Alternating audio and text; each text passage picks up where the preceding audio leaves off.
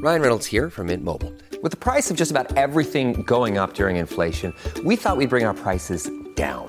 So to help us, we brought in a reverse auctioneer, which is apparently a thing. Mint Mobile Unlimited Premium Wireless. How to get 30, 30, bit to get 30, bit to get 20, 20, 20, bit to get 20, 20, bit to get 15, 15, 15, 15, just $15 a month? Sold! Give it a try at mintmobile.com/switch. $45 up front for 3 months plus taxes and fees. Promo rate for new customers for limited time. Unlimited more than 40 gigabytes per month. Slows full terms at mintmobile.com. Hey, no name calling here. Just differing opinions going head to head. With Counterpoint.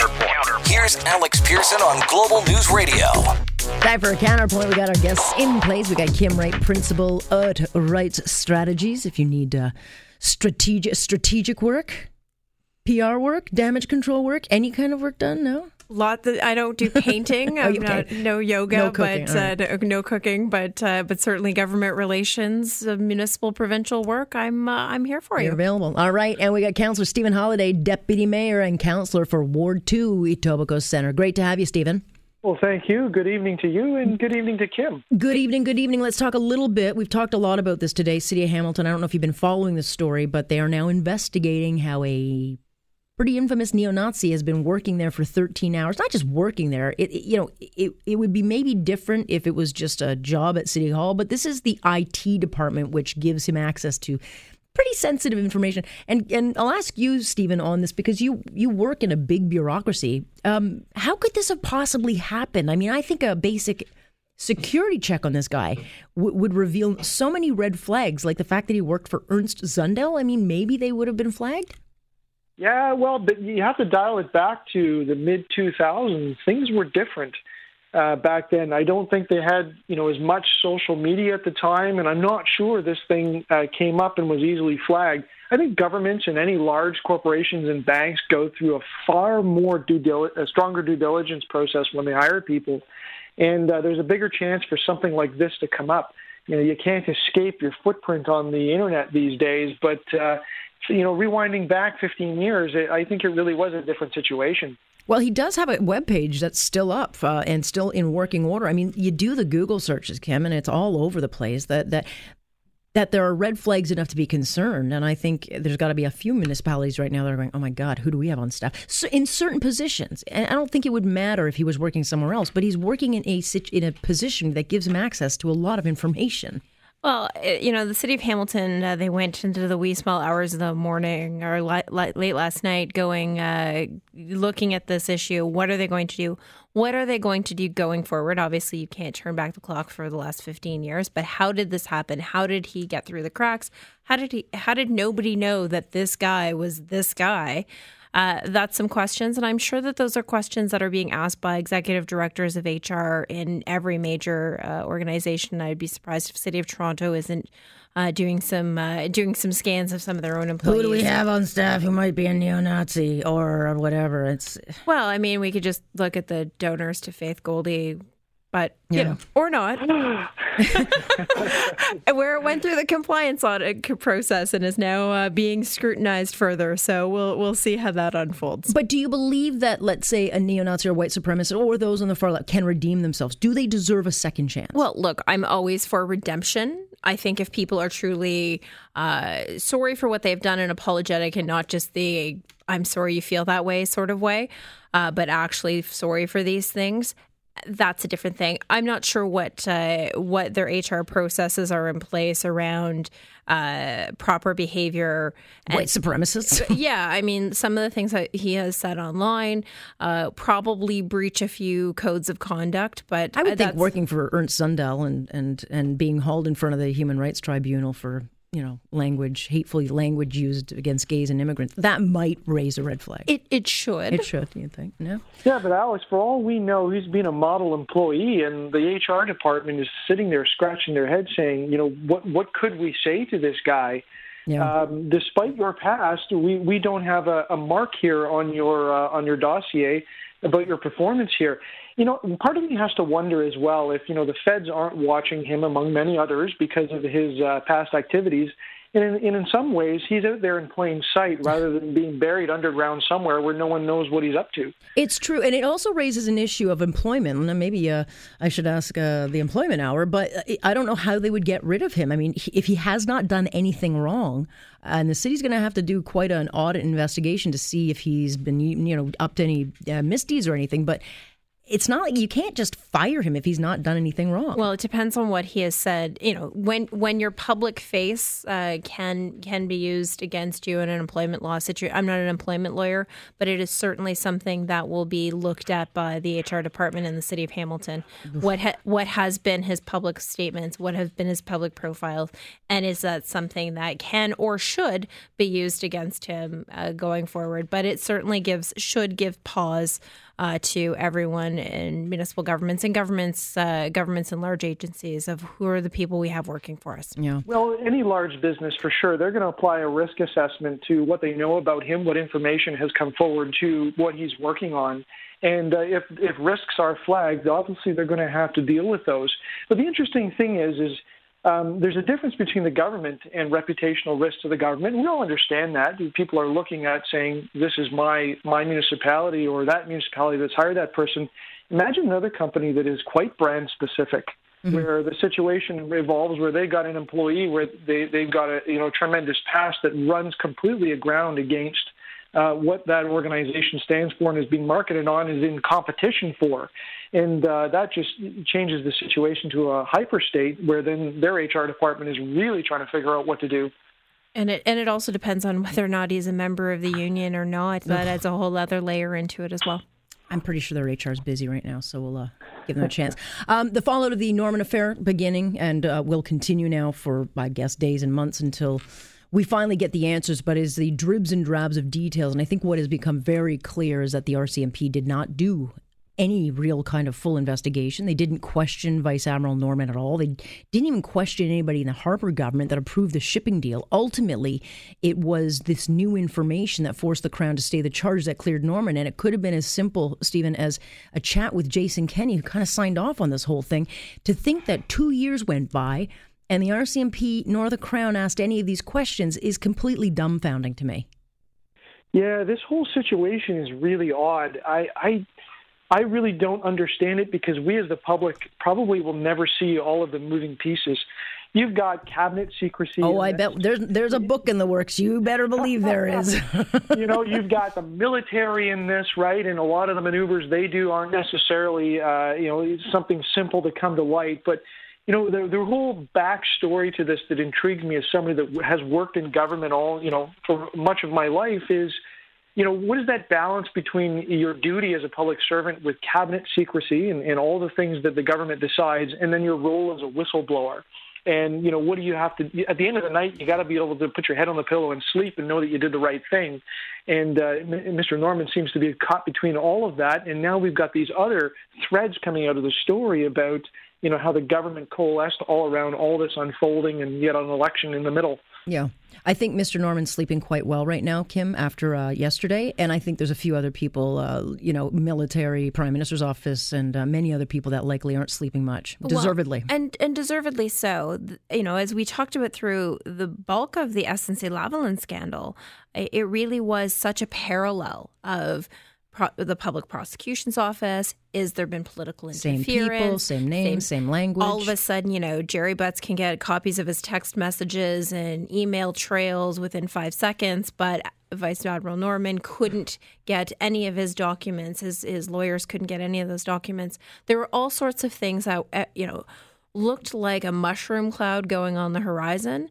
And then you had code names hiding his name. I mean, they didn't have documents. They didn't take notes. When Andrew Leslie, the MP, said, "I'm testifying," much not to mention coming up and hugging him outside the hugging it out. I mean, it was as damaging as when Jane Philpott said, "No, this isn't right the way Jody Wilson-Raybould is being treated." The parallels of this, what ultimately Canadians will end up having to pay for this from his legal bill standpoint and his suffering. I mean, they tried to destroy this man. and destroy his career and destroy him personally. And there's going to be a payment extracted for that for sure. Yeah. I wonder how much that Mercedes is worth. Well, look, why should the tax... Look, if this is found that it was within the Prime Minister's office and there was something nefariously done, Stephen, why should the taxpayers be on the hook for this? Like, frankly, why? Well, they shouldn't, but I think the bigger thing is if something comes up with the Prime Minister's office, then the Prime Minister needs to go. Well, he did say, and pardon for interrupting, he did say twice outside of Parliament, and this could be an issue for him. He said twice outside of Parliament that this man would be seen in a court and probably charged. He's not protected by parliamentary privilege for those comments. That could be problematic in any kind of civil action. He also said outside of the chamber yesterday that there was no interference from his office, which... don't think that was quite a great idea for him to say either. Anyway. Well, it's this storyline of the legislative branch and the judiciary branch intersecting, and it's not the first time we've heard this now. And, those are fundamental things that Canadians really need to pay attention to, and I think a lot of us are, of course, with great concern. And it's when those fundamental things become the subject of public discussion just like this, boy, we've got some interesting politics here and perhaps a change is in the wind for that government. And we have the third head of this Hydra coming up, which is the Huawei executive coming forward. So this is three major scandals that have been interference on the... I mean, that the public is actually kind of going, wait a minute. There's lots of things. You really are jerks. But again, there are lots of things that happen that the general public doesn't care about, but what they've seen over the last couple of months has been things that are like, wait a minute. And the human face of it, which would be Jody Wilson-Raybould, Jane Philpott, and Vice Admiral Mark Norman. This will outrage Canadians if the details to which he says are devastating. It will resonate with Canadians, and they will take it personally. And in the political calculus of needing Atlantic Canada to vote for the Trudeau Liberals for them to get reelected, that's going to become more and more problematic. Big time. Okay, guys, we got to stop there because I've got to go to a commercial. When we come back, we will pick up a life sentence. Anything but here on Point on Global News Radio. Hey, no name calling here. Just differing opinions going head to head. With Counterpoint. Here's Alex Pearson on Global News Radio. We got Kim Wright and Stephen Holiday here on this Counterpoint. Let's get to what happened outside a Toronto courtroom today, where the sentencing for the neurosurgeon who killed his wife took place. The doctor had killed his wife, stuffed her in a suitcase, literally threw her away like trash. He got life with eligibility of 14 years, 12, because he's already served 2 years. Kim, I'll start with you on this. To me, we're at a point now, and I think I've talked to you a couple of times about this, because I'm increasingly getting more and more irritated when we hear about these life sentences, and we have the laws on the books. The judges, the Crown, they can all use these rules and laws on the books, and they aren't. Instead, we're negotiating. This guy doesn't deserve to be out in 14. He deserves life in jail. Yeah, he had no remorse of this. He very much abused his wife for years. And when she finally filed the papers, he slaughtered her and stuffed her into a suitcase. Those are the undeniable facts. Forgetting the victim impact of the children that are in this or the families or everything else. He was a cold-blooded murderer. And the way I've seen the headlines unfolding of this whole story have been, celebrated neurosurgeon. Yeah. It's like, no, you know what? Cold-blooded killer off's wife in a gruesome manner. Yeah. First of all. Second of all, I have said frequently on this show and in other places, we need to have a rethink of our criminal justice system, and in terms of what is eligibility for parole. Some of these rules were written and contemplated when people had a shorter life expectancy than we have currently. Those things also need to change. We had this whole conversation with the murderers of young Tori Stafford being able to go into some sort of a halfway house-ish sort of thing, or what was it? Yeah, a healing lodge, whatever it was. Not good enough. No, it's not. And it's not good enough for Canadians. And I think it is high time we go around and figure this out. Legal, law, politics, humanity and what does this actually mean. Well, I'm for rehabilitation, but some people, this is not what we're talking. But not for murders. I mean, sorry, you take a life, you go to life, especially when it's just this cut and dry. And Stephen, I mean, we do keep hearing about this. We seem to be moving more to a rehabilitation approach justice instead of actual justice. And so you get people like this who are outraged calling for the death penalty, and it's hard to blame them because victims of crime in this country are being shut out of the actual process. And what message does this send to victims of domestic violence? And that it's even happening in this day and age is still mind-blowing to me. It is, and in particular in this case, you've got a neurosurgeon who is a doctor, somebody that spent their life, allegedly trying to help people and make them better. And then this crime, it almost ups the ante. And maybe that's one of the reasons why people are so angry at the sentence. I wish they'd stop using the word life sentence because it isn't, just as we talked about. And, Kim brought up an important point, and it's one of those things that I'm really sensitive to as a politician is when people have started to lose faith in the government and the judiciary system really as an extension of that. And people are asking those questions, why did you let them off so easy? I don't think the people involved in the justice systems, judges, I don't think they've done a good enough job to explain to people how they arrive at these conclusions. There's too much deal making happening. We've heard this before. I mean, Bruce McArthur, they really had to toy with, can we get him concurrent, consecutive? Is it fair? I mean, Elizabeth Welsh, she might get out. We'll put her in medium security. I'm sorry, you kill people. It's cut and dry for me. Especially if you're a serial killer. Well, maybe it's time for a little bit more politics in the justice system, right? A lot of people there's an appointment process on this, and people stay there for a very long time. I know in other countries and other jurisdictions, the judges may be elected, or there's other processes to bring them in, and maybe this is starting to be some of the early warning signs that we need to reshift things a little bit. Now, I don't mean we need to do justice by an angry mob. Let's hang them, let's stone them. No, but I think, 25 years is 25 years, period. I'm sorry. This shouldn't be, these people should not have to worry about coming back in 14 years. They really shouldn't. Right, and there's a temperature check here that something is now amiss, and I think a course correction is required.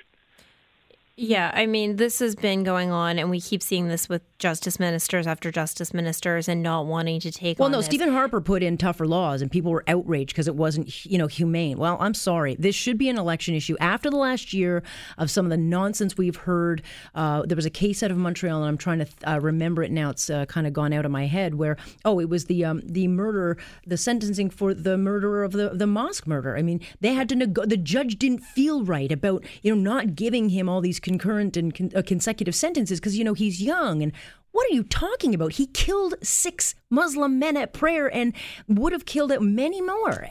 I'm sorry. We've got these laws in the books and they're not being used. Alex, any gun crime, any gun. Sure. I'm not saying this was a gun crime, but, this was a big discussion at City Council. Everyone wanted to ban guns. I'll tell you what. Thicken the sentences so that people think twice before they stick that gun in their pocket and they know that they're going away for a long time. It makes a difference. Yeah, well, Stephen, there's only one Stephen, and the rest of your colleagues don't seem to get that. So, I'm trying. I'm trying my best. All right. Guys, I got to leave it on that note. I wanted to get to abortion, and you've escaped. All right? You got lucky. But we will... we're not going there. There are so many things down that rabbit hole I'm not touching. It's the third rail. All right, guys. Thank you. I appreciate it. That is Stephen Holiday and Kim Wright joining me tonight here on Point on Global News Radio. You're listening to On Point with Alex Pearson on Global News Radio.